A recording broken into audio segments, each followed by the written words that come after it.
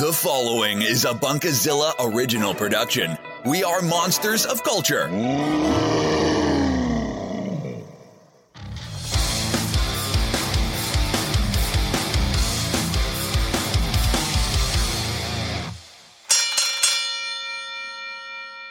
I hear voices in my head, and it's been a long 20 years. But everybody, welcome to Bunkermania here on Bunkerzilla UK, the official wrestling podcast of Bunkerzilla UK. I am Jeremy Graves, and joining me, as per usual, on where I am, is a wonderful sunset-filled evening. So if there seems to be more natural light if you're watching the video live on twitch.tv/Bunkerzilla UK, that's why I look like I'm more naturally lit. But someone who has equally good amounts of natural light in the world in general, because he is a ray of sunshine in all that is life, it is the Decadane, Mr. Ian Bolton. Good sir, how are you doing today? I am a ray of sunshine. Yes. Hello. How you doing, buddy? All good? I'm doing good. I'm just like, with a new job, getting used to kind of like early starts, like 6:30 a.m. starts to get out the door for about 7:15 and coming back about 6:30 in the evening, all that sort of stuff. So it's kind of readjusting kind of like the schedule, the body schedule. Readjusting life. Readjusting life. That's why we have started a little bit later now on Twitch. We're starting at 8 o'clock rather than 7:30. It gives us a chance to get back from our jobs, get food, kind of make sense of the world, and then come and chat to you lovely people. But, exactly, because it's not like at all that one of us only managed to walk through the door within the last 20 minutes or so, some might say, and scoff down a sandwich and then come on live, because that's how life works, everybody. I'm not naming any names. If you're enjoying the show, everyone, thank you very much for checking us out today. You can find us on the likes of Apple Podcasts, Spotify, SoundCloud. I'm drawing a blank on other platforms, but wherever you can probably find audio, more than likely, Mr. Decadane-san has made sure you can find this podcast on that platform. If you enjoy the show, make sure you tell a friend, and if you feel so inclined, you can leave us a little rating, if you will, or a review on that platform of choice as well. As we alluded to a few moments ago, we are recording this live on twitch.tv/Bunkerzilla UK. If you would like to see more content from Bunkerzilla UK, there is more upcoming, including Mr. Decker-san, I think we should highlight now, this coming Friday, that being the 29th of April, if my calendar is not lying to me, we have got the return of Quiz Smash this coming Friday evening. Yes, we've been on the road for a couple of months over at MinamiCon and KokoroCon. We're now back. We're now doing the live streams with guests, and I may have a new round or so to play on Friday. It's going to be fun, but yes, it's the place where I put people's geeky and pop culture knowledge to the ultimate test. We have fun little rounds like general knowledge, and then we kind of dabble in the great classic sort of realms of good old game shows, like say Catchphrase, or I don't know, I can't remember one sort of Pictionary, that sort of stuff. I know it's not game show Pictionary, but you know what? People know the basics of Pictionary in a way. Yeah, or if you're me, you can't draw for heck, as it were. So there have been some. I know, right? There have been some experiences in the past, but if you would like to see Quiz Smash, make sure you are following us here at twitch.tv/Bunkerzilla UK. If you feel so inclined, you can subscribe as well. And good sir, that will be kicking off from 8 p.m. on Friday, correct? Live on Twitch? Yes.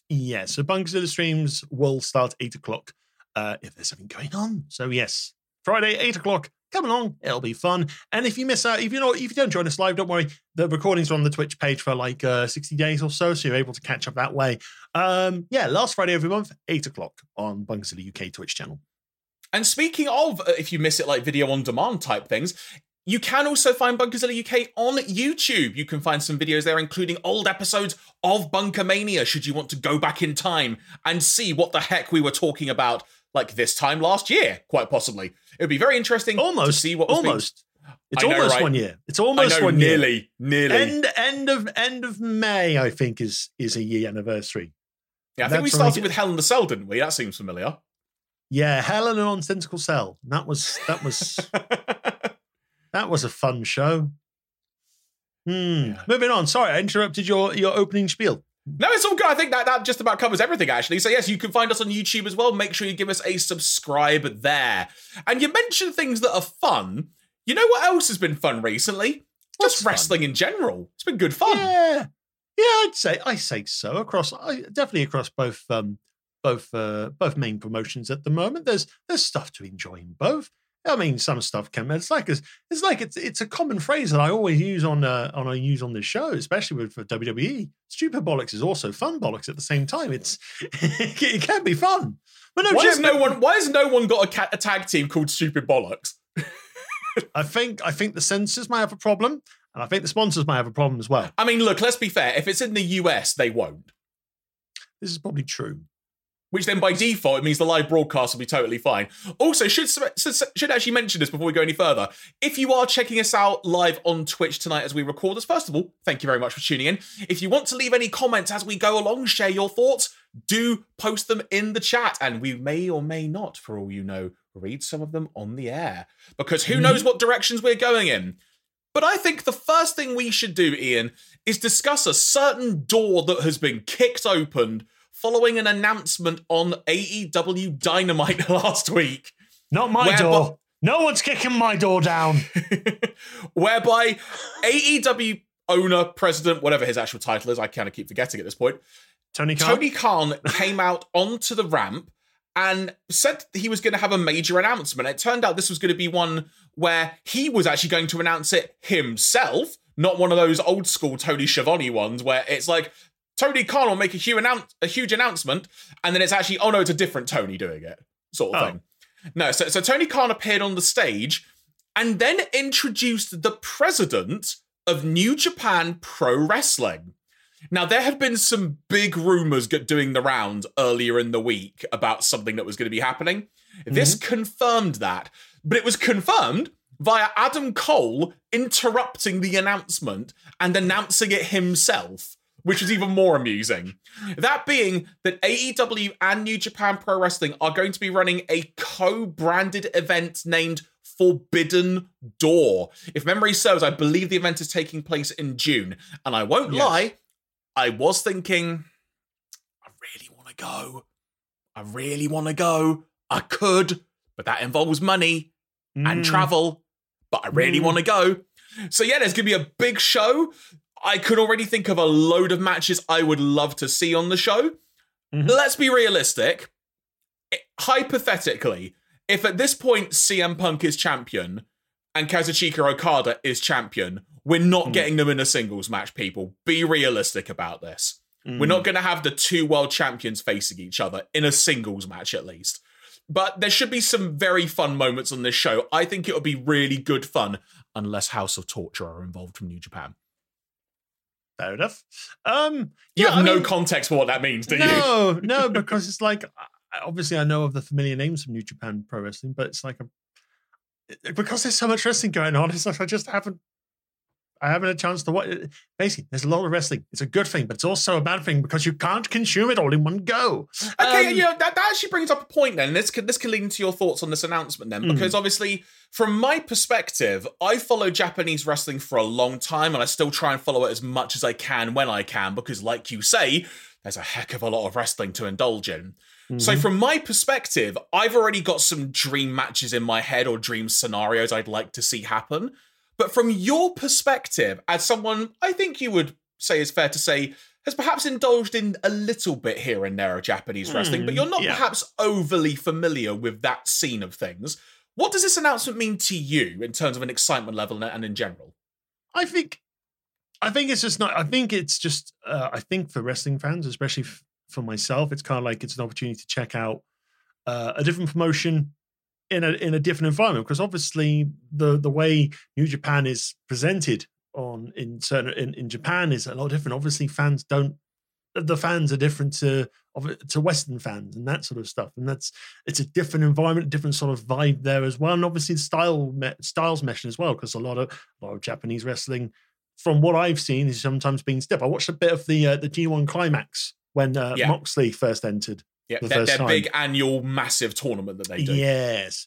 Yeah, so it's kind of like, it's like different ring styles, different presentations and so forth. So it's going to be very interesting to see how they mesh with AEW. I mean, I think it was a no-brainer. This was kind of on the cards when AEW's programming went to New Japan World They've started showing that with Japanese commentary, of which I might have to look up the name and try and find it, but there is actually someone on Twitter who is doing threads translating what the wrestlers doing color commentary is saying. So they had, I think, Shingo Takagi was a guest commentator on one show, and I think they had El Desperado doing another one. And it's just like sharing their thoughts. And there was a really random comment, one of them, where I want to say it was Shingo like heard the name Wheeler Yuta being mentioned in a match, and he thought it was one of the young lions on an excursion in the US by the name of Yota Tsuji. And he just thought, oh, he must have changed his name for the tour. And it's like, oh no, it's a completely different wrestler. And Shingo's like, what? Just sort of little fun anecdotes. And you get little fun anecdotes as well. It's like, oh yeah, I wrestled him once. I never got my revenge. Sort of thing. So yeah, like you said, it's kind of on the cards, but it's nice to see that. But sorry, continue. Yeah, I think if anything, it's gonna be probably it's gonna be a nice.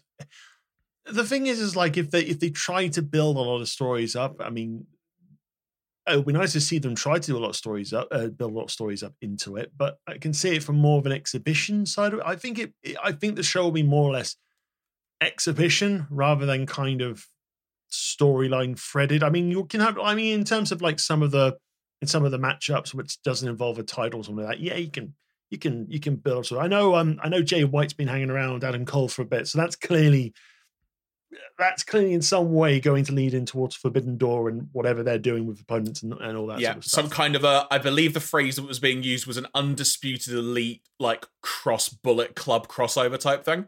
Yeah, I think that's because yes, everyone, Bullet Club is still a thing if you didn't know. It's really old, but it's still going. It's still going, but the members, they just keep it changing. Yeah, I think I'm interested in it. I think I'm kind of more so of, oh, this will be a cool thing to watch. It's like I know there are a lot of wrestling fans probably listening to this and probably watching and maybe watching this kind of going, oh yeah, we should be more excited. It's like, well, it's like again, it's like I like AEW. I don't watch a lot of New Japan. But obviously, from what I've seen with New Japan in terms of Minoru Suzuki coming in and just headbutting Daniel Bryan for fun, that's great laugh as well. Or him and Samoa Joe, if you've not seen that match from a few weeks ago yet. Yeah, there's that as well. I think it will be a good show. I think whatever happens, it should generally be a good show. And I think if they can get the matchup right, I think we'll have fun. I think some combinations from the rosters have already kind of meshed in a well. I know Moxley's had matches with Will Ospreay. Yes, he had recently. one at a New Japan event in America, actually, I think it was recently.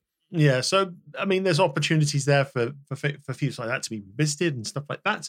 But yeah, I imagine, has Kenta come back from injury after the ladder spot? I don't know if he is back yet, but there is a very obvious match there you could do. If you want the battle of the go to sleep, there's a fairly obvious thing you could book there. Oh yeah, absolutely. But yeah, it's like, I think that the closer we get to the event in June, we'll probably get a better idea. I think at the moment AEW storyline focuses all on Double or Nothing. And rightly so. So yeah, I think if anything, it's I kind of envision Forbidden Door being like, say, a Fighter Fest or a Battle of the Fallen. I think Fight for the Fallen. Thank you.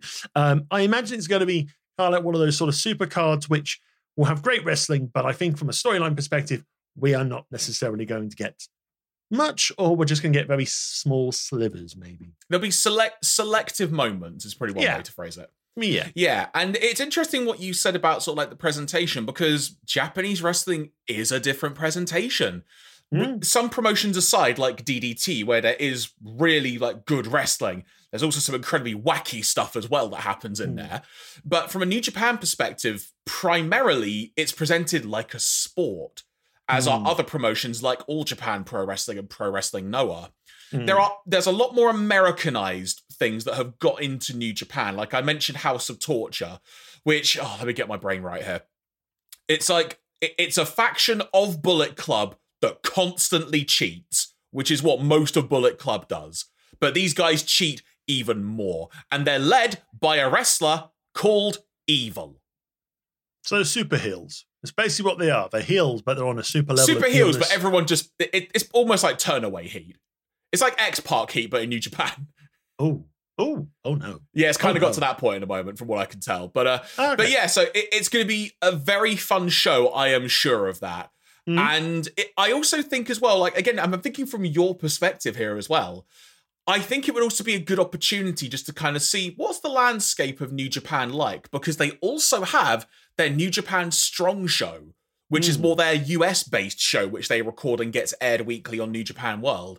I imagine that will come into play as well, because some AEW wrestlers, like Moxley, like Eddie Kingston, have appeared on New Japan Strong. Okay. I think New Japan Strong is available in the UK, I think, through the Roku channel, maybe? It might also be on Fight. I don't remember off the top of it. There comes a point where there's just too much wrestling, so I just can't watch all of it. It's a good thing. There's too much wrestling, but also... Oh yeah, no, it's a good thing. It really is. So one person that I mentioned as part of this announcement was Adam Cole. Now, there you go. He was involved in a pretty big match on Good Friday. That being him challenging Adam Page for the AEW World Championship in a Texas death match, which ultimately Adam Page was able to win. It was a good Texas death match. It was good fun. It ended on Good Friday, which irked some people far too much. With Adam Cole being put through a table with the Deadeye, I think it was, if memory serves. And there was like a barbed wire crown put in his head. I'm going to be honest. If you were looking to get offended, that did not even cross my mind for a moment. Like the whole idea of the barbed wire crown and being linked to Good Friday, it never crossed my mind for a second. I mean, I watched it and I kind of thought, oh, he's just gone for a little bit of an extreme finish of just putting Cole's head in barbed wire and then putting him for the table. Exactly. But it's when the news sites start kind of going, oh, people are upset. It's like, really? All right. I mean, which honestly, my first reaction was, of course they are. Because when are people not upset? I mean, I hate to make it like a trivial statement, but wrestling fans get upset a lot over small things. I mean, let's be fair. Every fandom gets upset over small things. Yes, and I have just learned to not get involved and just just be on your own private echo chamber. That's yes. Exactly. So yeah, very good match. If you're not going to have your way to see it, do, because it is worth checking out. Another thing that has occurred within the realms of AEW, MJF and Wardlow is still going on. Wardlow's basically being put through other matches to sort of keep him at bay, if you will. Most likely until Double or Nothing, when we'll get the eventual one-on-one match. Yeah, and it is good fun how MJF is now just making Wardlow basically arrive at the building, be handcuffed, seemingly be dressed by security, which we don't see happen. Walks down to the ring with no music while wearing handcuffs, is released from said handcuffs, does his match, wins, gets re-handcuffed, and walks away. And this is while MJF and Sean Spears, if memory serves, are in the stands. And MJF's got a microphone so you can hear what he's saying.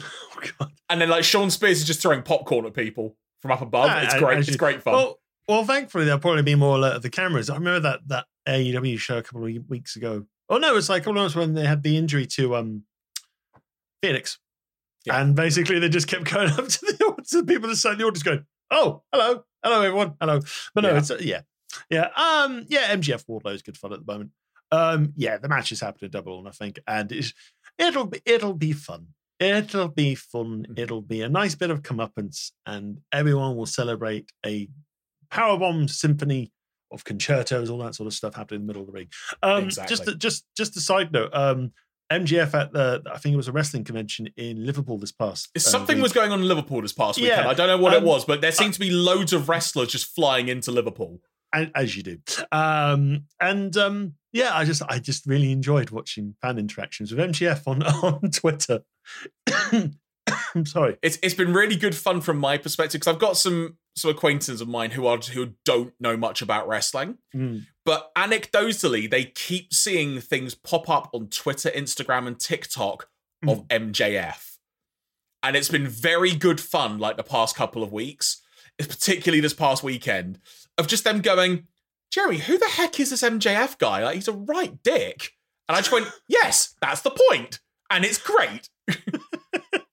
And I can't remember what the context was, but there was one where he was being pretty offensive to someone.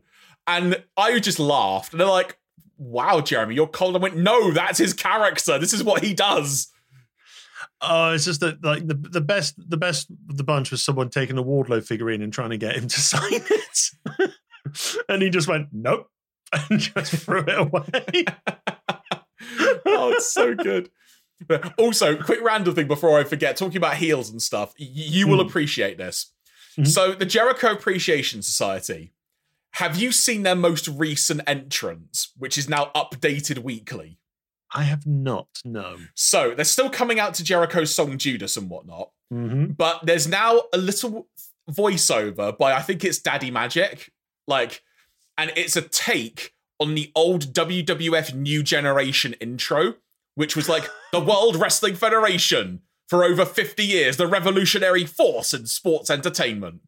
And each week, the first time they did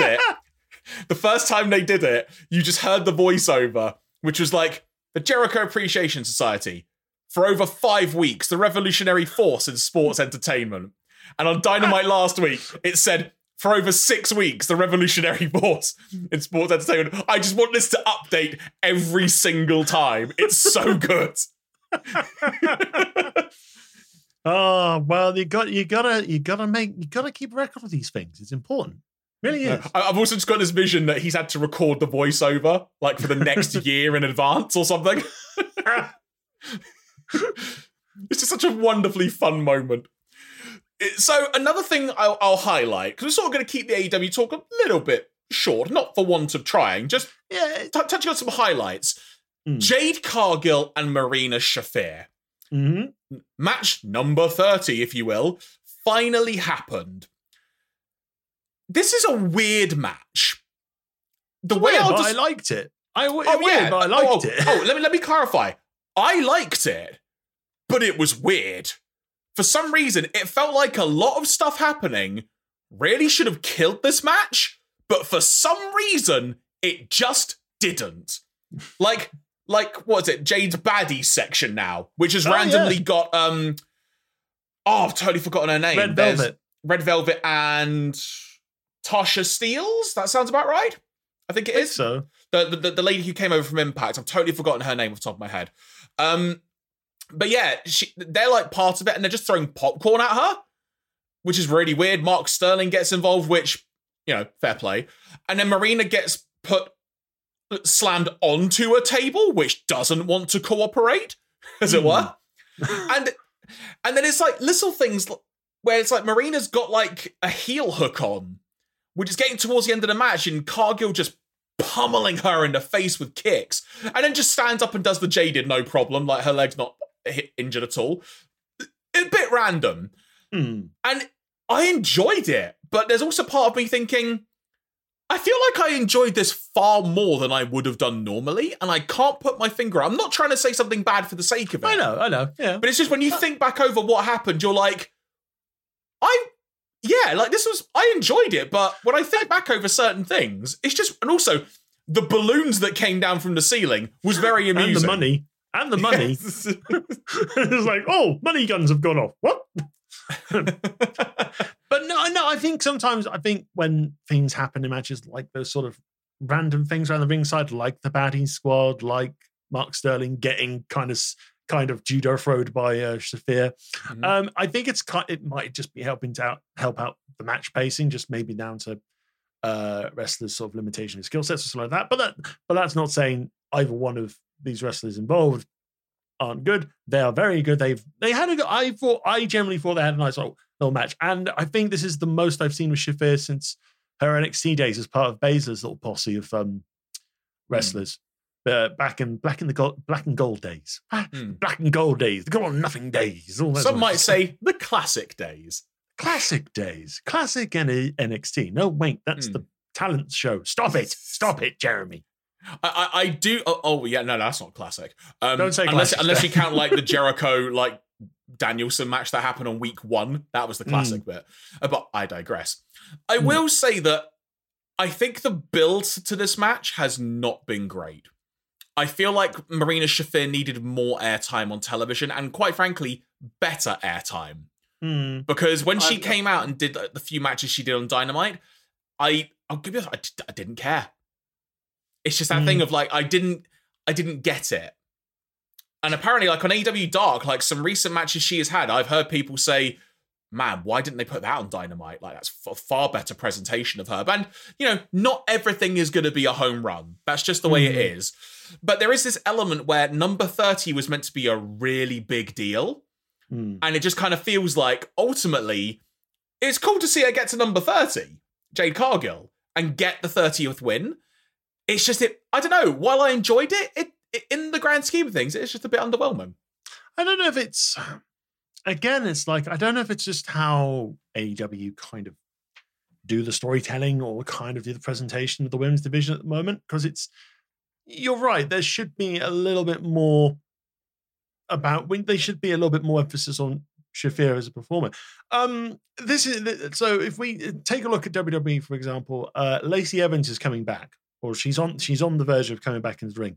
But for the last 3-4 weeks, they've been doing vignettes, again, of kind of explaining Lacey's background as a Marine, as a rough childhood, and all that sort of stuff. And they're building up their character. So they're building up reasons why to feel invested with the character, with the performer, on different levels. And then once the ring starts, then everything starts to gel together. And maybe that's something AEW doesn't necessarily kind of do well. It's like, it would be good if they could do a combination too. The big thing is AEW wrestlers are very talented. They've done it on the indies, and they bring that same sort of style that the fans know them from the indie scene. But obviously, when you're on a broader, a bigger audience, obviously on TBS, on TNT, and stuff like that, sometimes wrestling only it sounds very harsh for me to say it like this, but it's like sometimes it's not always about the wrestling. It is about it is about the character. It is about the stories. It's about the complete package. Yeah, and you look at some of AEW's biggest successes. For example, I think the CM Punk MJF feud, for example, has been a masterpiece, and that's mostly because you have characters, you have a story, but you also have great wrestlers. And it's the same with Hangman Page, from going from like rock bottom all the way up to becoming the world champion and now being a really good fighting champion. I mean, you look at the Texas Death Match and you see him he's not backing down. He's taking it straight to Cole. And there's no more hesitation. Look at him getting the title as well from Omega. Look at the build up to that. Exactly. And I think if they could do it for some of these big names that they have brought in, they have some talent that WWE have dropped the ball on. And it's like, this is the opportunity to prove that they were wrong. And it's like Keith Lee and Swerve. Yeah. Look how much chemistry they've got together. It's amazing. They have, but it's like, well, they're not really being pushed front and center. They're not kind of, this is the frustrating thing. They have talent, but they go, look, here's the wrestler. Look at the wrestler do things. And then you don't see them for a couple of weeks. Or they kind of just kind of waddle around on the back. It's like the House of Black or Kings of the Black Throne. It's like when Malachi Black turned up, it was amazing. And now it's kind of like, yes, we've got Brody, we've got Bud, we've got Murphy, but like kind of still just AEW need a trios title. They need it. They've got the Blackpool Combat Club, House of Black, like you say. There was a fun trio who I can't remember who faced Combat Club on Dynamite now. I think it was Dante Martin, Lee Moriarty, and Brock Anderson, if memory serves. Like, that was a fun trio to watch as well. You've obviously technically got, Undisputed Elite, or eventually when he comes back, it'll be the Bucks and Omega, like just the OG Elite, if you will. Yeah. A trios title in AEW is sorely needed. I genuinely feel that. That's not me just saying that to get another title in for the sake of it. Because every trios match that you see on AEW is, I mean, in fairness, most 6-man tag trios matches in general are always good fun to a degree. They're always good fun. Yeah, and even with adding another belt, even adding the trios title to AEW, that's not a bad thing. That's not really having too many belts. The fact of the matter is, they have belts, but at least they continue to put the belts forward as actual things to fight for. And you don't see that. You don't currently see that with the Intercontinental Championship on whatchamacallit? Oh no, you kind of do with SmackDown. Is that Ricochet's belt? I forget which one. Ricochet is starting to kind of have a bit more of it in focus. But because what's his name? Austin Theory's US champion now, isn't he? Yeah. But up until Mania, those two belts were complete afterthought. No one's given. It's like WWE gave no shits about those belts, and that's frustrating. Whereas with AEW, they have belts, but they do put some emphasis on it. Obviously, TNT. We've had the feud between Scorpio Sky and Sammy. Obviously, I mean, the TNT title situation in and of itself. That's potentially a whole podcast in itself. What is going on with that? Which, if we have time towards the end, I might talk about that. I won't do it now because I will go on for a while about it. But that's in a weird place. I'm up to date with what's going on with the title. I haven't really been watching it, and that's mostly because I've been kind of off-putted by maybe the Dan Lambert, the Men of the Year stable, and also the Sammy and Ty Conti stuff. I just don't like either group. So it's the short version now is that they've done a double turn on them. So now it's Sammy and Ty that are the heels, and Men of the Year and Lambert are the faces in the feud. All right. Like, literally, because... very ultra cliff notes. Sammy ultimately cheated to win the TNT title back, and then his promo on Dynamite basically cemented he's now a heel. And then the Men of the Year have sort of come out and are doing the more honourable thing, as it were.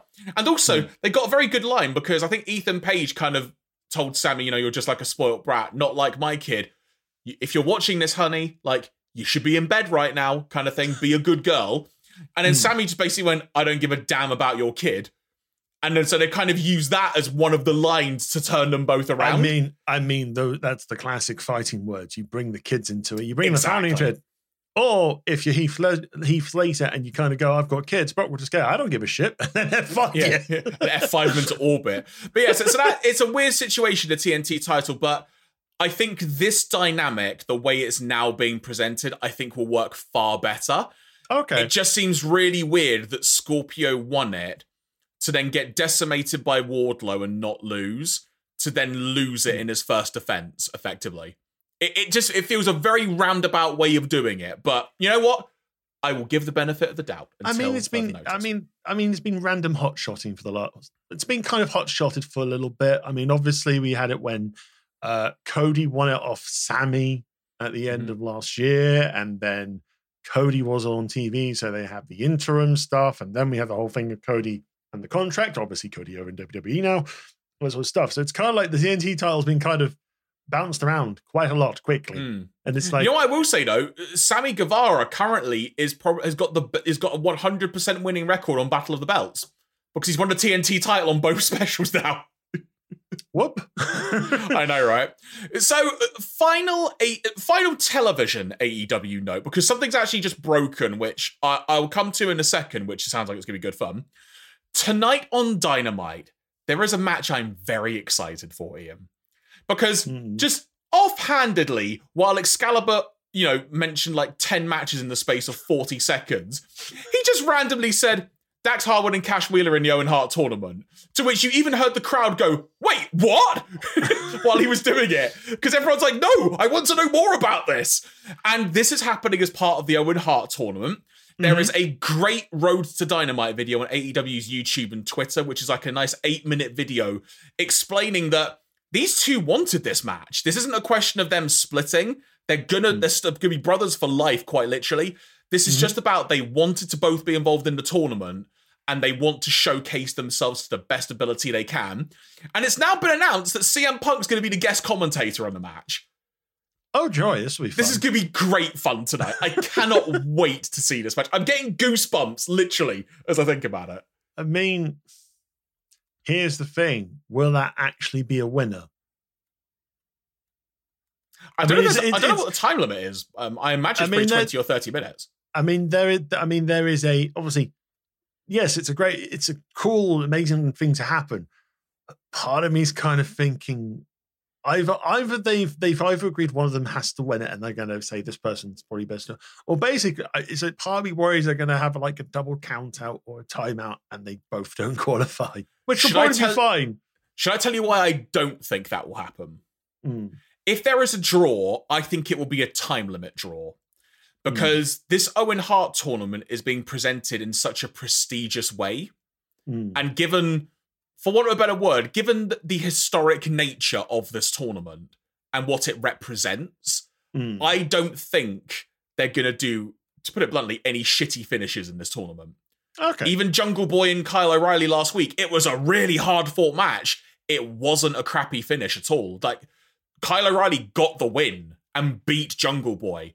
It may have sort of started after the fact that Christian wasn't happy with Jungle Boy or something. So it might lead to circumstances following it. But the matches itself, I think, are going to be very well protected. Okay. All right. That's fine. I mean, it's like, I don't want to see it happen, but part of me kind of thinks when you get the situation of who's the better person, it's like, I mean, if this is being, if they've kind of said, yes, we'll do this, then obviously they have a plan in mind. And hopefully the plan goes well. Speaking of plans, would you like some somewhat breaking news from AEW, which has got me interested? And I've sent you a link as well for reference. Go on. So AEW Games' Twitter account a couple of hours ago posted the following. We have something very exciting to show you next week on #AllEliteArcade. Follow AEW Games' Twitch for notifications. And the graphic that they shared with this says the following. AEW Games All Elite Arcade, tune in at 11 a.m. on May the 4th for, in very big letters, console game sneak peek. I'm assuming that's 11 a.m. Eastern, so that's 4 p.m. UK, I guess. Okay. So it looks like basically this time next week, there will have been something shared about the AEW video game, which, are you aware of some news, some scuttlebutt news that has been doing the rounds about the AEW game in the past week? Not to my knowledge, to be honest. I know it's still in development. It is due to be out at some point. I think they were saying at some point this year it was coming. So some of the, I don't know if this is true yet, because so speculative as it were. Okay. Some of the word doing the rounds is that they are aiming for release around September this year. And apparently it looks like the title of the game may be something based on a trademark like AEW Fight Forever. It's a decent name. I mean, I mean, obviously WWE have the 2K thing now. Exactly. So obviously, it's like, I mean, it's like the olden days of wrestling video games. They obviously have the thing, but then it's like you'll have something like WWE Betrayal, WWE Day of Reckoning, and stuff like that. So it's like Crush Hour. Crush Hour, yes, the driving game about wrestling. What? It could be like the TNA Impact game where they developed the game not knowing that wrestling rules meant you needed rope breaks and pinfalls. It's like, pin, but he's under the rope. Still a pin. I mean, looking for the graphic at it, it kind of looks like they've borrowed the UK retail unit games branding. It really does, doesn't it? It's got like text in like sort of a purpley pink and green. I mean, the font is quite similar. I mean, ironically, the actual game, the word games in AEW Games' logo looks very similar to game. I'm just saying. That's why, because I was looking and going, okay, all right, we'll see some console stuff. I mean, I think the bottom line, I think for any wrestling game, it needs to play well. If it can play well, then you'll be fine. If you don't play well, and we've all been burnt by wrestling games before. Haven't we just? I got burnt by WrestleMania 21 on the Xbox. That was an what was the story behind that? Was it like they put an unfinished version on the Gold Master or something? Because I remembered I tried to do a special move and the special animation started and then just was done. And that's when I realized, I had games. I think I had games that froze. It's like usually I'm not too kind of. If a wrestling game if I at least find a wrestling game fun to play, then I'll keep it.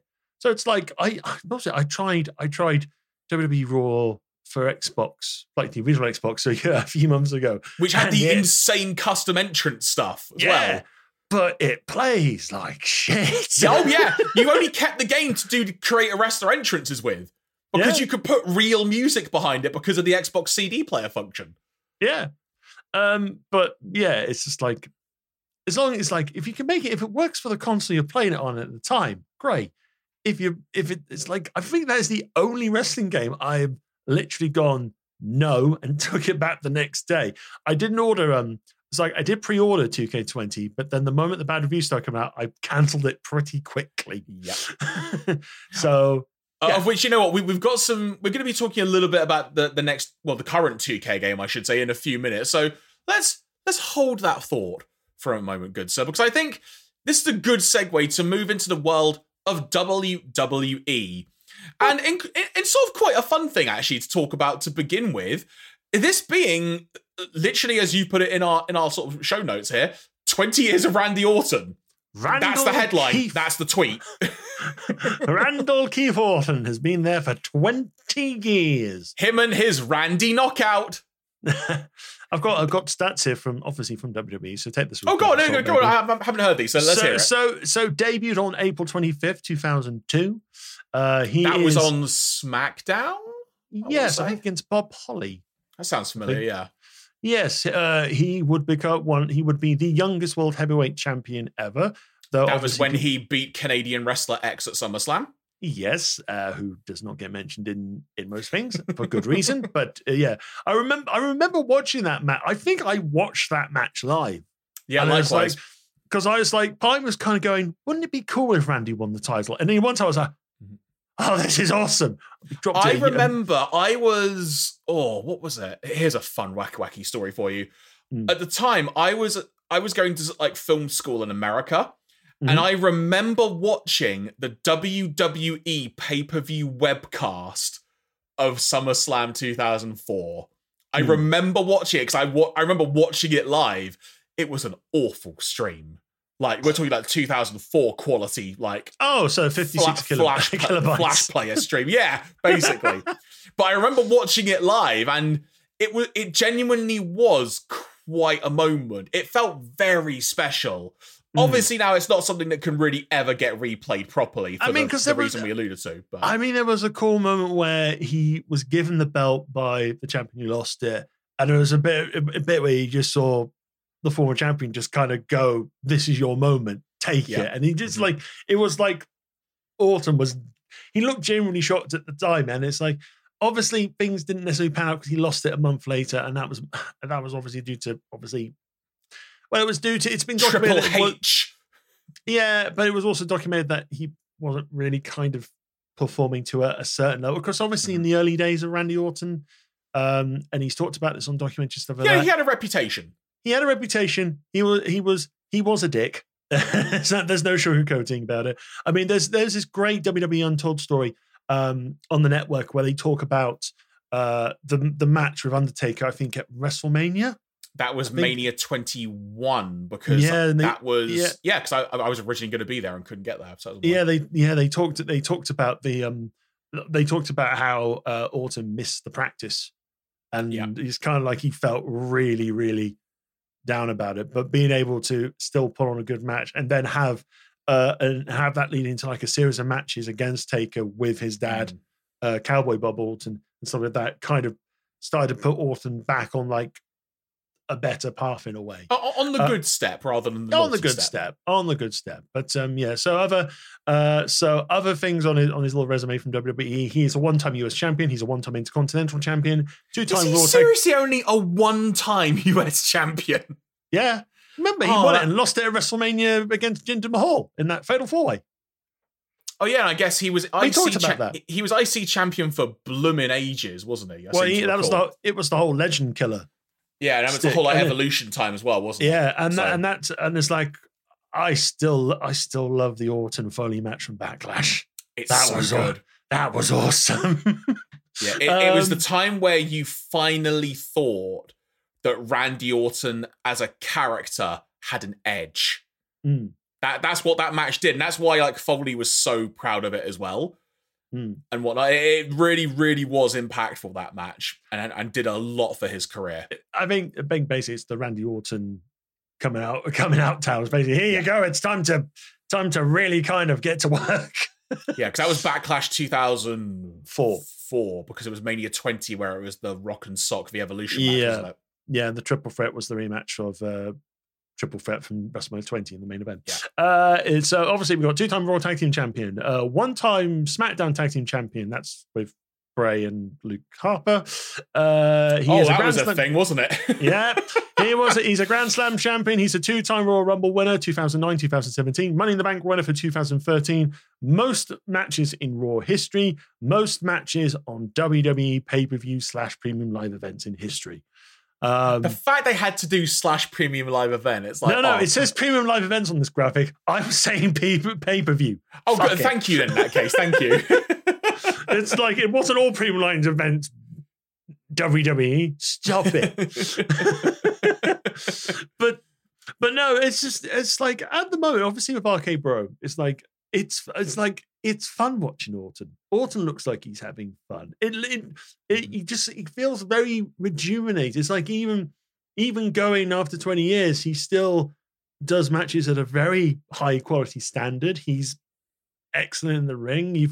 Everyone knows the moves off by heart. The table slam, there's the vintage Orton, which is the draped DDT on the ropes. But is that literally what the move is called now? The vintage Orton? It's basically Michael Cole always shout vintage Orton. So basically, I don't call it a draped DDT, but like when he sees it, just shout, it's vintage! It's vintage! Vintage!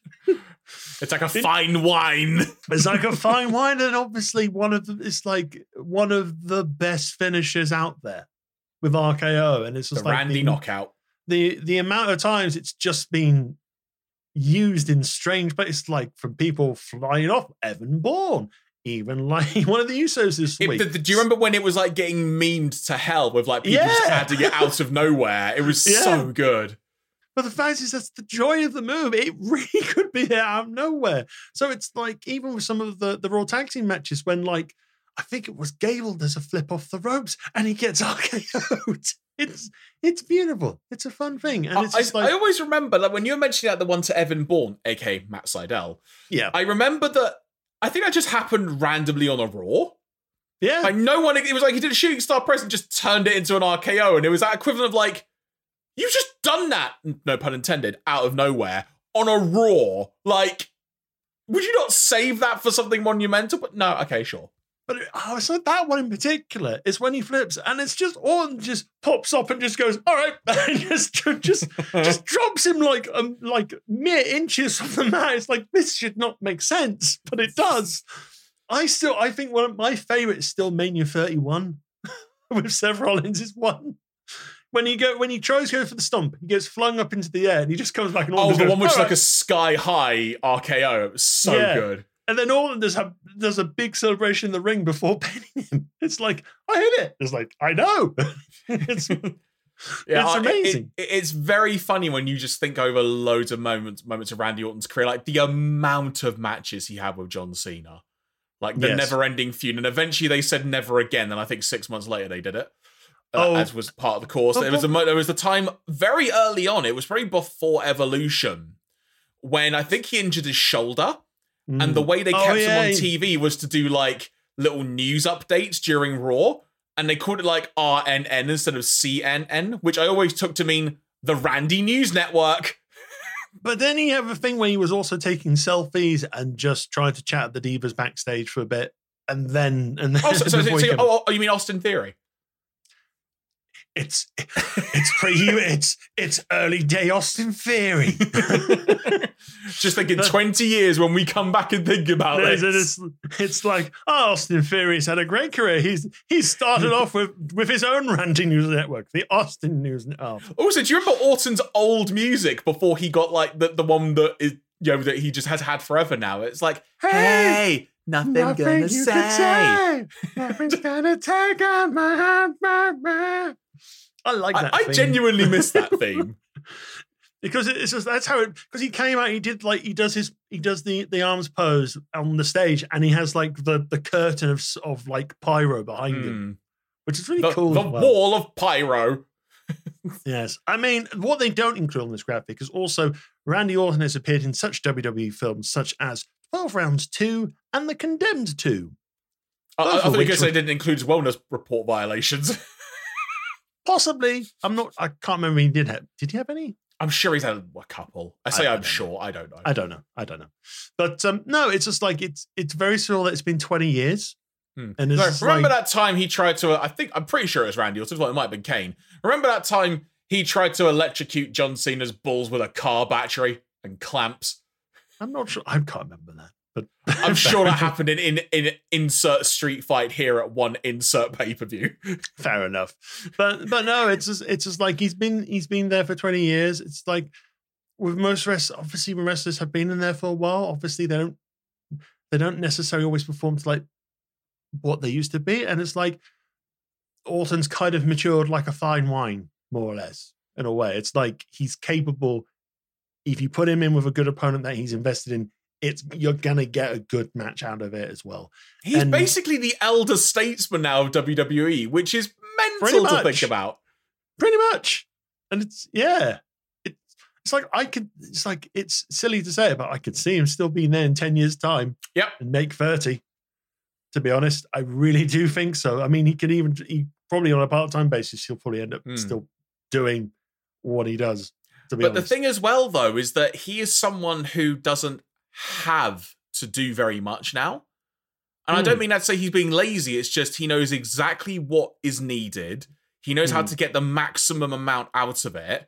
Yeah. And when he needs to dial it up a notch, he can. Mm-hmm. And it's just, it is fun. And you can, like you were saying at the start of this discussion, you can tell he's having fun right now. And sometimes, be it in when you watch a movie, when you watch television, when you watch like a band performing, you can tell when someone's phoning it in. You just can. Yeah. But you can really tell when someone's having a great time. And Orton is having a great time. I mean, it's like there's some bits. I mean, recently, at the moment, RK Bro is fighting with the Usos. They're going to have a unification match at WrestleMania Backlash. Mm-hmm. But there's like they've had on Raw, they've had on SmackDown actually for the last like 2 weeks as main events, sort of Riddle versus one of the Usos. And I think it was when he was fighting maybe Jimmy. That it's like Riddle hits an RKO from out of like a Samoan pop-up drop. So basically he's flown up ready to get Samoan drop, but he reverses it into RKO. And Orton just kind of spills into the ring, just going, "Whoa, you hit an RKO," while the ref's counting him. And he's just kind of like marking out in the ring. He's like, he's not getting involved in the match. He's just scoring, going, "Holy shit, that was amazing." In that sort of way. It's such good fun. But yeah, on Raw, they had the kind of like, they opened it up with a nice little, with the video package. It's a good video package. Go out your way to check it. But then it was good old Riddle kind of saying, "Hi, Randy, we're best friends and you've done 20 years. And then everyone else who had a feud is coming in. So you had Cody Rhodes turn up going, "Hey, remember, we were in Legacy," and all that. I was literally about to say, did he bring up Legacy? Yeah. And then Seth Rollins came out and went, "Ha, we're having a match at Backlash." And then Ezekiel turned up and said, "Hey, I'm a new member of the roster. I'm a new member of the roster. It's a pleasure to meet you, Randy Orton." Kevin Owens then stormed out from the audience going, No. He's not an Ezekiel. He's Elias. And did Edge come out and say, "Hey, remember Rated RKO?" No. Then the Usos came out and then we had an 8-man tag for like the main event, which of course Randy Orton won, doing RKOs to nearly everyone. RKOs out of everywhere. You get an RKO. You get an RKO. You get an RKO. You don't, because you're Matt Riddle, but you get an RKO. Not yet, anyway. Not yet. I remember when they were starting getting RKO together, and they had that bit where Orton kind of sort of said thank you to Riddle, and it's like they had like the first sort of things of, they might actually be a team, but he just dropped him with an RKO.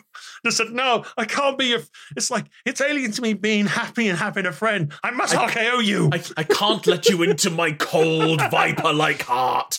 The voices, they tell me to RKO you, so I will." I hear voices in my head. They tell me to RKO you.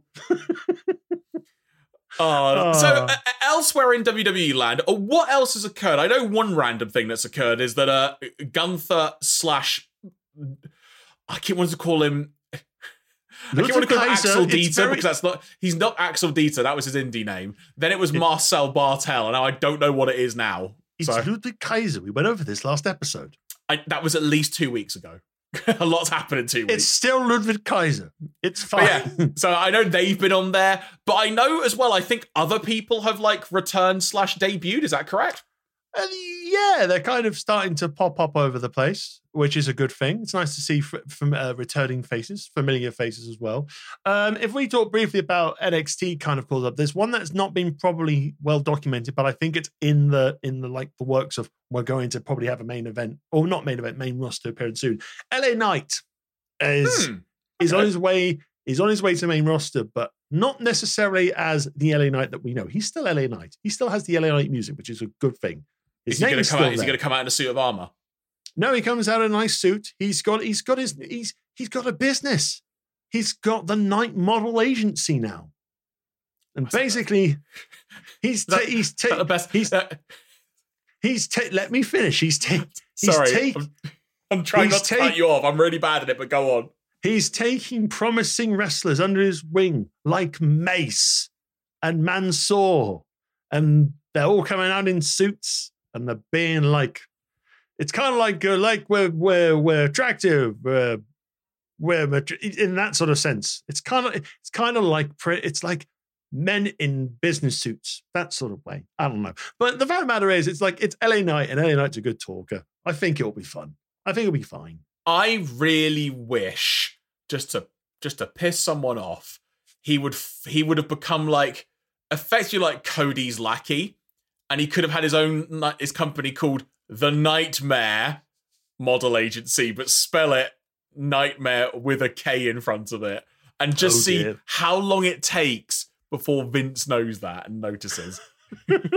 So then just randomly one day, that name's gone. Yeah. So LA Knight is on the kind of like the bubble of about to appear on the main roster in some shape or form. He's been doing dark segments on SmackDown. So it's kind of like I think they are brewing and ready for a SmackDown appearance.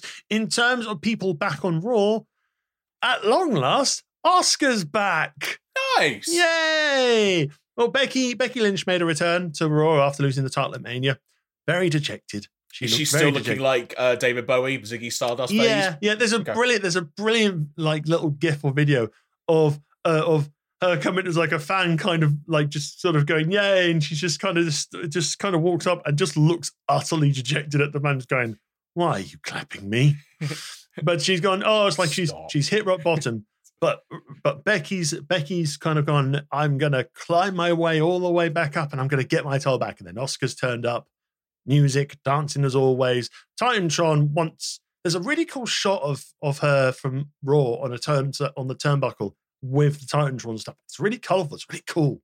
But a bit like NXT 2.0. Kind of. But they are obviously setting up a small little feud between those two, which will be good because they're both really good wrestlers. It's a non-title feud. There's no titles involved. So this will be fun.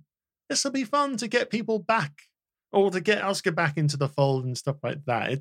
It's good stuff. It's exciting stuff. In terms of other returns, it's kind of like a double take. Mustafa Ali's back. Wait, what? Wasn't he trying to get out of his contract? Well, he was. And then he turned up all of a sudden on Miz TV this week, interrupting Miz and Austin Theory, who has a new name. What? Austin Theory has a new name. What do you think? Wait, hang on. Wait, we've got to do this one step at a time. Hang on. So, okay. Let's deal with Mustafa Ali in a second, because he came on the tail end of this. Okay.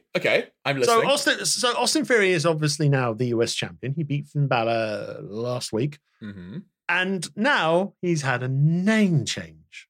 Oh, what the heck? Okay, what could they change? What do you think they would have done? Knowing WWE logic, what do you think they've done? I mean, going by recent WWE logic, they'd only give him a single name. But I highly doubt they're going to call him Austin, because that would imply something else. I'm going to say something a bit off the wall, and this is a dumb idea, but then again, this seems like a WWE thing to do. They haven't just called him something like Theory, have they? They have called him Theory. Oh, God, really? Yep. He is now known as Theory. I legit didn't know. He is known as Theory now. That's awful. But just call him A Theory. There you go. That's a fun name. Or you know what? Just call him Austin Theory. I mean, Vince wants character names. He wants good character names. He's got one with Theory, apparently. So Theory and Miz are kind of having a nice little chat. Mustafa Ali turns up and says, I hope you're doing an open challenge, Theory, because Austin Theory has been kind of... I'm sorry, who? Theory. So sorry. You know who I mean. But no, Austin Theory's been doing a lot of goading of John Cena on Instagram and Twitter at the moment, which is interesting. There were some murmurings he might be back in the summer.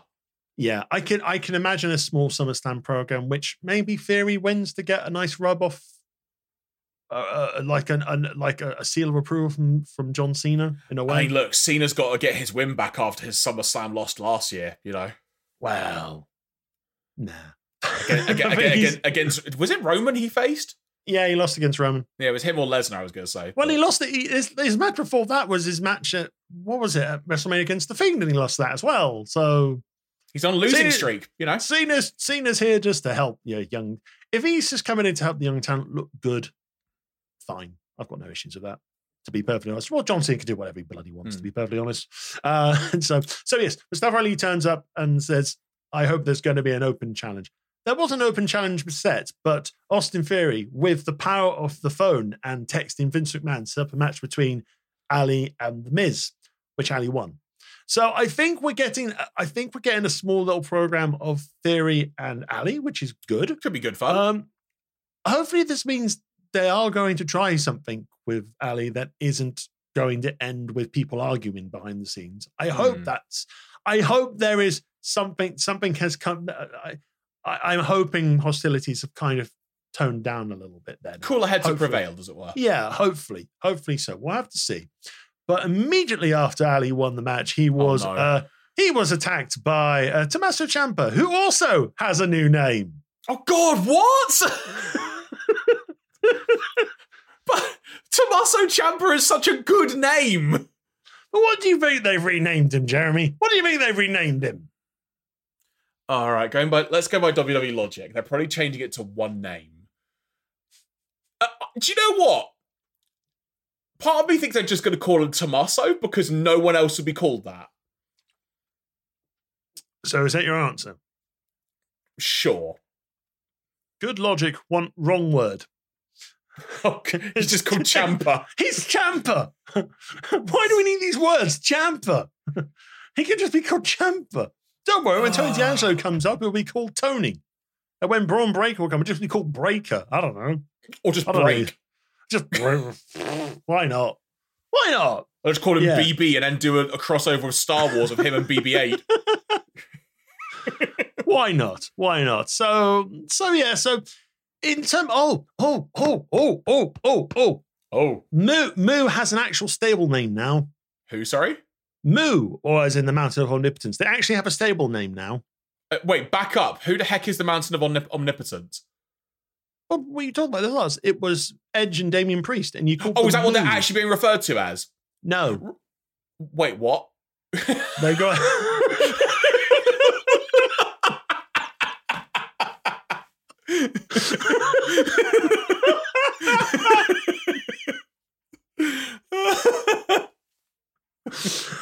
It's not the Mountain of Omnipotence anymore, Jeremy. It's not that. Sure, okay. What do you think they've been called? Oh, it's not Moo. No. The Mountain of Omnipotence. Knowing Edge, he's probably gone and looked at a thesaurus or something. The consequential hatred of dynamism. No, that's too close to dynamite. Of what was that word he used for a while? The iconoclasmic cataclysm of Hadrian's Wall. I don't know. That's a good name. It's wrong. Thanks. He opened up the pay-per-view book of names. and he scrolled through. Has he? So wait, has he? I don't know why. He scrolled through the names of. Has he called his group Alter Bridge? Is he starting a rock band? No. He opened the book of old pay-per-view names and went, "I shall call us Judgment Day." Really? Yeah. Apparently, the stable is called Judgment Day, which means we better get a Judgment Day pay-per-view, or I will be annoyed. I mean, honestly, as far as like group names go, it ain't the worst. Yeah. It ain't the best, but it ain't the worst. No. And if we're finally going to get to see like the name Judgment Day used again, and do they get to have the classic logo? Like, do they get like the whole treatment? Has he licensed it from Vince? I don't know yet. But the entrance has been upgraded by a motorized chair. Out of context, I do not know what that means. So basically, Edge has been sat on a giant throne for a couple of weeks. So Triple H's throne from previous WrestleMania, with the purple and blue lighting. So basically now, when his new music from Alter Bridge starts, he kind of gets putted out on his chair with Damian Priest on one of the arm, or just stood beside him, and it's like, out comes the chair. It's better than the box with Cody Rhodes' head in. Does Cody Rhodes still have a full entrance now, or has that gone? Oh, no, we talked about it last episode. Basically, the way they do it now is they still have the build-up and stuff, but they do lots of smoke around the entranceway, and when Cody's ready to enter, they just set off door pyro, like just one bang, and the smoke fades, and he's there. Oh, okay. So I should have clarified my question. I mean, as in, was that? I thought, was it a one-time only thing, or is the Cody Vader back? So.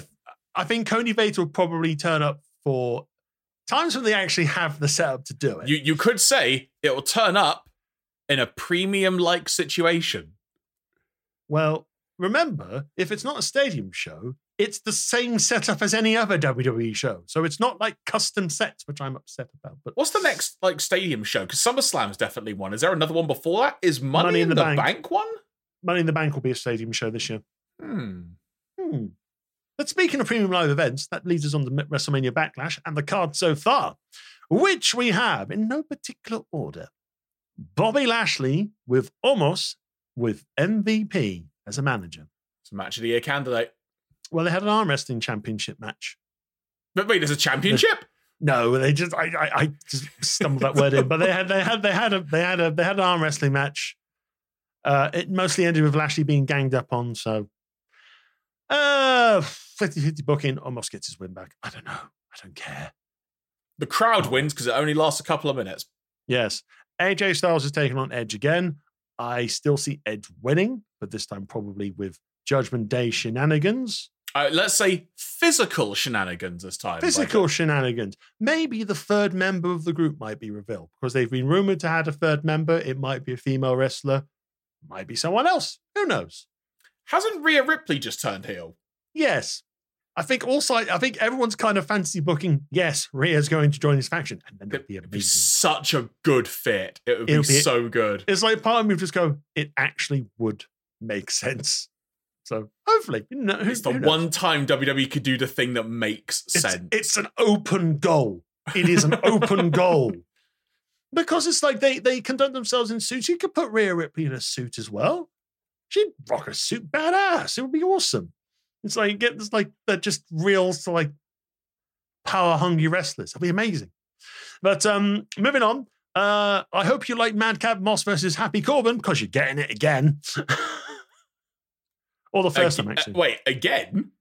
No, you're getting it first time around. Sorry, my bad. Okay. I was thinking Happy Corbin versus Drew McIntyre. I got confused. So they've definitely... I've literally not watched any WWE since Mania, so they've definitely split now, have they? Yeah, they've split.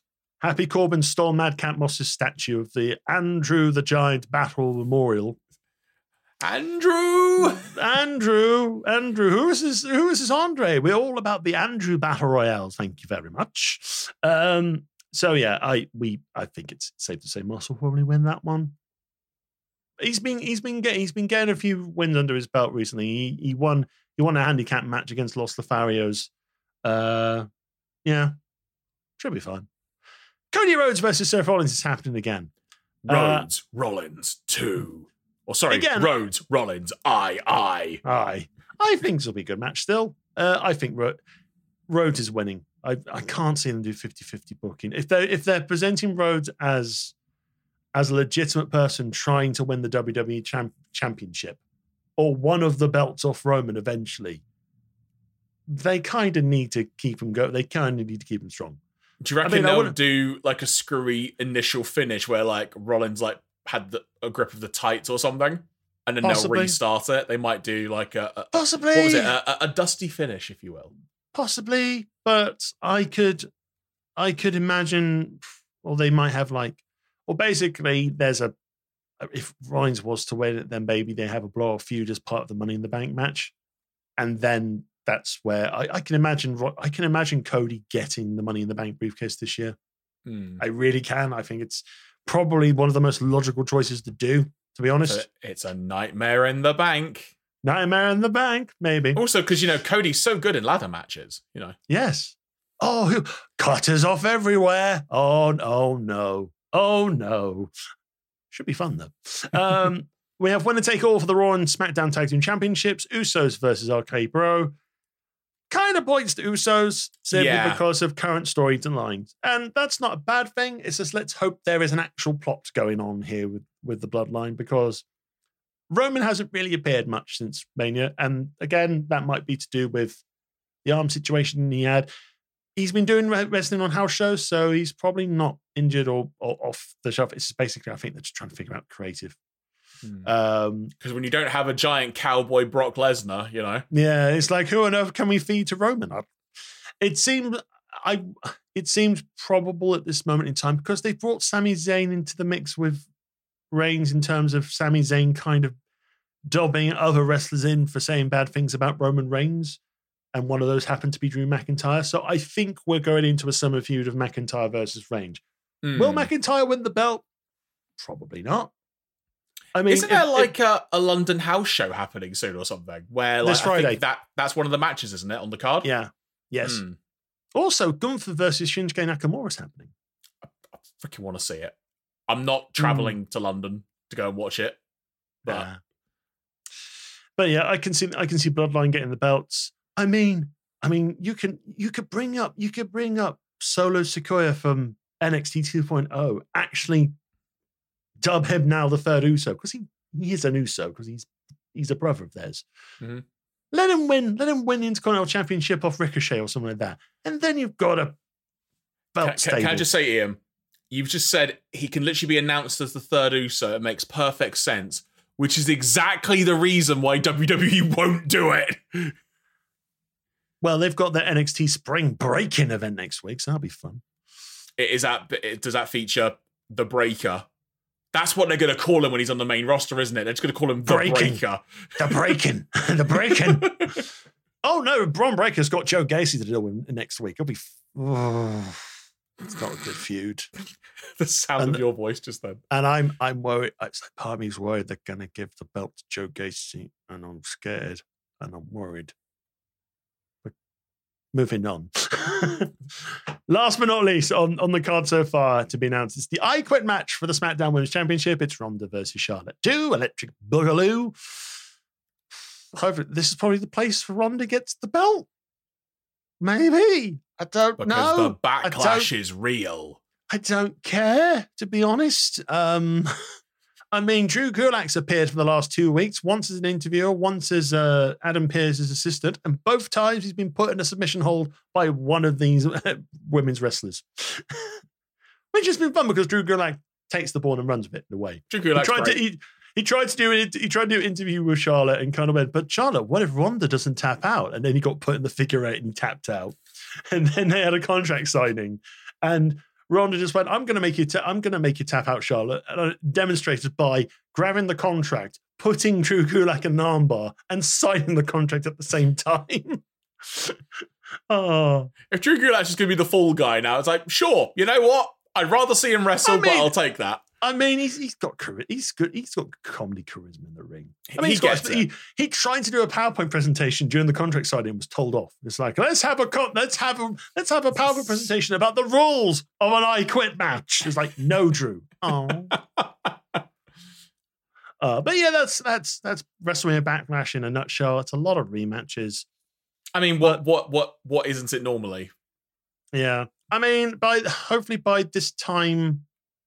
Well, hopefully after this event, we start kind of getting an idea of where we are going with things. It's like Theory's now the US champ. I can see him holding that for a little bit, probably to the end of the year. Until the really Golden Egg promotion returns. Yeah, pretty much. Or Red Notice 2 comes out, which will be soon probably. So yeah, I can see that kind of happening. Well, when is Backlash? Sorry, Backlash is a week Sunday. Oh, because they're in Europe this week, aren't they? So that makes sense. Yes. It's Backlash. Yeah, Backlash at the start of May. Double Nothing at the end of May. It's a lovely double header.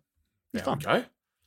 But I'd say we'll keep an eye on time. That's all we've got for the WWE section this week. I mean, we could do a quick trip around the world if we really wanted to, Jeremy.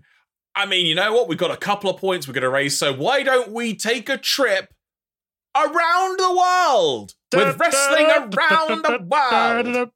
Yes, wrestling around the world. It's exciting. It's fun. It's all about the wrestling stories that don't necessarily link up with the main promotions, but they still connect in some bizarre way. Case in point, Bad Bunny. So I was completely unaware of this before we went on air, and I've not read exactly what you put in our little notes document here. So I'll let you indulge me in this so you can get my actual reaction to this. So in America at the moment, there is an event going on called CinemaCon.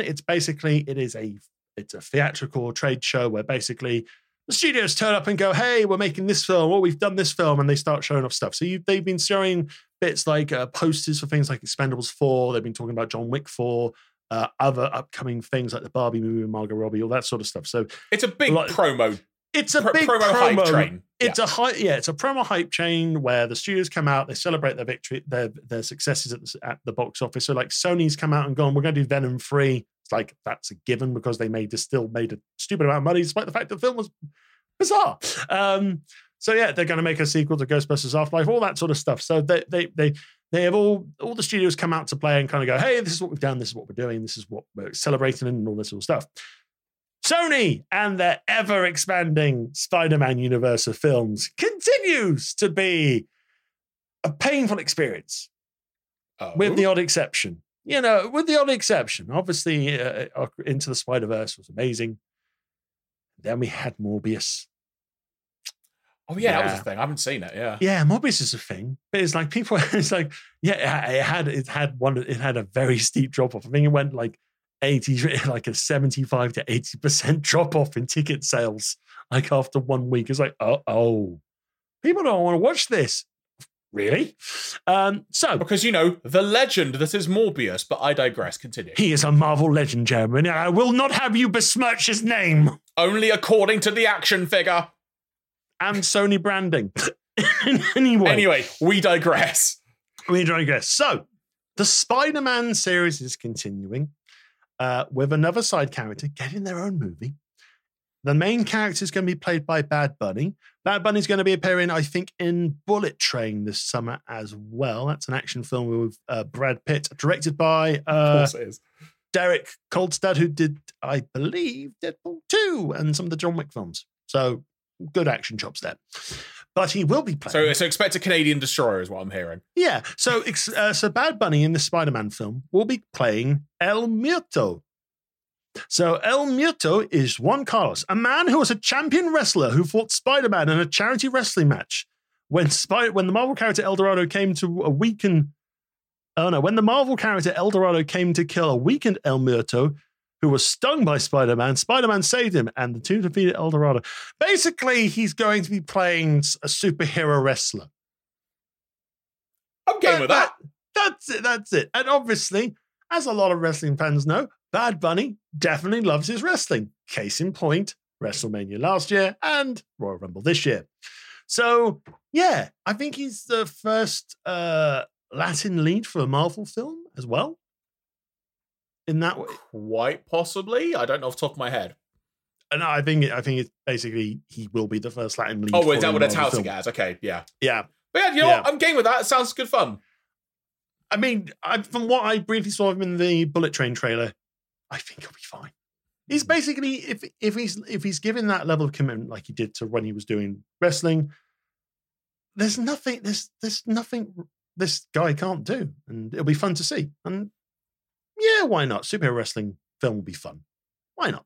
Why not? I think that they haven't started filming that yet, so probably late 2024, early 2025. I was going to say, what year are we in right now? So yeah, probably 24 at earliest, maybe. Yeah, expect the WWE crossover to come very, very soon. Look forward to the wrestler having competed in NXT 2.0. Yes. Literally. So the other thing that we're going to take note of, but this is probably something more pertaining to you, I would say, good sir, because WWE 2K22, I have not got hold of a copy of it yet. Mm-hmm. That may be changing soon, because after seeing numerous people, yourself included, play the likes of GM mode and whatnot, I am getting a bit of an itch to want to play that GM mode. And there was a big patch released for WWE 2K22, and the patch notes indicate that there have now been, well, I say patch notes, so in the My GM mode specifically, amongst this extensive amount of patch notes, it says tag team titles are now supported for normal and hard difficulty. The match card size for normal and hard difficulty has been expanded. There is improved AI and general performance improvements. Ooh. Now, in having seen a few other videos of how this works, you effectively now have the tag team titles for whatever brand you're on. So and this includes women tag team titles as well. It's not specifically mentioned. There are women's tag team titles. You can't allocate who the tag champions are. You have to have a match to determine the winners, as it were. Okay. But that is now part of it. And it is really cool to see and how that sort of changes the elements. And having the bigger match card size, it means you basically have to now factor in you need more wrestlers on your roster and whatnot. Yes. So it's really fun to see that so far, based on like the videos anecdotally I've seen. So I am, honestly, my GM mode is the only mode that interests me at the moment. Not because I haven't looked at the other stuff. It's just, it's just what interests me. I've actually played, I've actually dabbled in My Faction, which is kind of like, it's not really a trading card game, but it's kind of like their collectathon game per se. And I'm not playing it for the collecting things. I'm just playing it because you get given a set amount of stars. It's kind of the way I look at it is I take it as a challenge mode of using the wrestlers I have to win the matches that I have to get more cards. So yes, I'm collecting cards, but it's like my little roster at the moment is made up of Ciampa, Theory, Balor, and Murphy. And we seem to be getting on quite fine. But the thing is like I've got to be careful how many times I use them, because if I go over the amount of matches they have on their contract, they'll leave I won't have them anymore. So I've got to use them sparingly.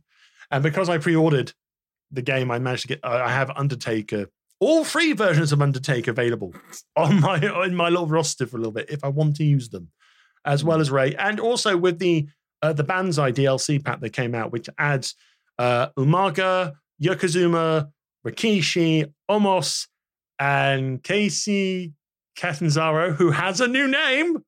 What? Yes. Oh my god. What? Oh, please tell me they've just called her like KK or something. Well, do you want to try and guess this? Is it just Katie? No. Go on. The new name is Katana Chance. What? Katana. I think. Can you imagine that a week after you've debuted in a video game and your name is changed? So there has been feedback from Katana Chance about her new name. And did she say she was given a chance? Yeah, she explained the name change in a promo on NXT 2.0, and basically goes, "Everyone knows me as Casey Catanzaro, and that is me. But there are parts of me that people haven't seen, except maybe Caden. Obviously, Caden Carter being a current partner at the moment on NXT. They're still a tag team, which is really cool. Sorry. So except maybe Caden, where I get to do what I want, and that's shooting back straight whiskey and letting loose. Caden isn't the only one that can party and shake a little something. That is Katana Chance. And that energy I'll be bringing from NXT from now on. You see, I hear Katana Chance, and the first thing I think of is not about letting loose. It's her effectively wanting to be Katana from Mortal Kombat. Probably.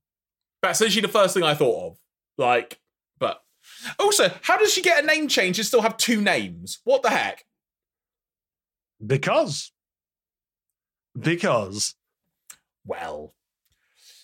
But, oh, well, congratulations on getting added to the DLC and then your name becoming obsolete in a matter of moments, much like many names in the game. Well, I kind of think a lot of like the DLC stuff has already been kind of prepared. I mean, I will say this now: the models for the new wrestlers again look really, really good. Osmos looks good, Marco looks good, Rikishi looks good, and that sort of stuff. I did try playing as Omos, and Omos is very slow as a wrestler, obviously matching the current thing he has in the ring.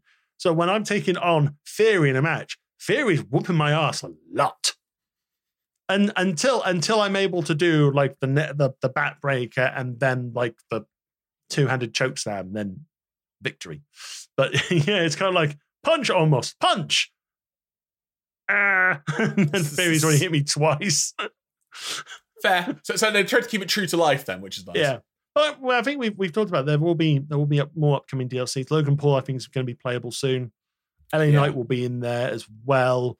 I think there's more to come in terms of wrestlers, which is a good thing. And I think if the game is still doing well and people are still playing it, and hopefully, you never know, maybe as a way to kind of not counter program, but kind of make it still viable when the AEW game comes out. Maybe they'll continue to add more wrestlers to the thing. So rather than trying to churn out a game which might be a bit buggy, and I don't want to see that again. It's like, yes, it was a long wait to get 2K22, but the game is good. And this is the key detail, though, buddy, is that the fact is they've been able to do a patch bringing new content as well. It's not just like game improvements. Just still looking at the patch notes here. Like they've added, certain things into this. They've refined things. They also added the NXT 2.0 arena, which I think you mentioned a few minutes ago as well. Yeah. Also added game-wide graphics options for graphic settings on PC. So they're also doing platform-specific things as well. Mm-hmm. It's a testament to the game. It's a testament to the fact that the game is actually doing all right. That they've actually been able to do a patch that's not just about hot fixing. It's about adding stuff. Yeah. And I think that should be taken as a good sign. And when I ultimately get this, I'm probably only going to play GM mode just because that's what interests me, quite frankly. I'm sure I'll dabble into the regular stuff at some point. But even just seeing all these patch notes, which you can find at 2k.com/patch-updates for anyone curious, literally, there's just so much that they've mentioned on there, and not even some in detail, like the tag team stuff I mentioned. It is good to see that they're doing this stuff. And who knows how regular these things are going to be. One would assume maybe one a month or so, excluding any DLC notes and such. So it's good to see that that's been able to happen for them. It's genuinely very happy to see. Yeah. Yeah, it's good. As like I said, I still play it. I'm having fun with it. I haven't really got into the Create Wrestler mode a lot more than I probably would have normally done, but that's mostly because other game modes have kind of piqued my interest a little bit, and I've kind of, again, it's like trying to balance up a busy workload of coming home from work and kind of going, well, do I want to quickly beat some people up in my faction, or do I want to try and go the long road with the story mode or stuff like that? But generally, I still kind of thinking this has been probably one of the better WWE games in quite some time. And it's like I'm comfortable with the controls now. I'm not kind of going, what on earth is this all about? And again, I've still yet to encounter bizarre physics glitches, really, which is a good thing. Exactly, and that is the main thing. I think on that note, everybody, we are now going to start to bring the show to a close. So thank you very much for checking out the show this week. We hope you have enjoyed it. Good sir, before we do the outro proper, and obviously a reminder to people that this coming Friday here at twitch.tv/BunkerZilla UK, you can tune into Quiz Smash from 8 p.m, the quiz game show that we mentioned at the top of the show. It will be a good time. And of course, as Ian mentioned, if you're not able to watch live, you can check out the VOD after the fact as well. If you would like to find Bunkerzilla UK on Twitter, Facebook, you can do so by going to Bunkerzilla UK as the username on Twitter and search for Bunkerzilla UK on Facebook. Good sir, if people would like to contact Bunkerzilla UK via the wonderful notion that is email, which, to put this into context, some people now refer to email as snail mail. Think about that. How can people contact you? Well, if people want to contact the show and talk to us about their thoughts on the wrestling world, then they can do so by sending their thoughts to bunkermania@bunkerzilla.co.uk. It'd be lovely to hear from you guys. Indeed, and in terms of when our next show will be, I believe we might still be on our 2-week schedule that we were thinking of. We will confirm for sure, everybody. But for now, let us assume that we will be back on Wednesday, the 11th of May. Does that work for you, good sir? I appreciate you probably could have finalised this before we started recording. It works for me. It works for me. It's the day before my birthday, so why not? Let's go. Make it work, and we can talk about the backlash. Exactly. WrestleMania Backlash. Indeed, we'll probably likely have a vague idea of how Double or Nothing is shaping up at that point as well, so we should have some more on that. Hopefully, we'll have some more video game related stuff to talk about, because that was good fun. And who knows what else may happen. Maybe someone else will be celebrating 20 years being on wrestling television for a while. Who knows? Or maybe there won't be. We'll find out. Actually, you know what we will do? At that point, we will know what the AEW game teaser was. So we will be able to discuss that as well. Yes. So on that note, everybody, thank you very much for checking us out. If you have been listening to us on the likes of Apple Podcasts and Spotify, make sure you drop us a quick review in there or give us a rating. We would really, really appreciate it. Make sure you give us a follow on the likes of Twitter, Facebook, Twitch, and YouTube as well. From myself, Jeremy Graves, from him, the Decadane, Mr. Ian Bolton, we have been Bunkermania. Until next time, signing out and take care.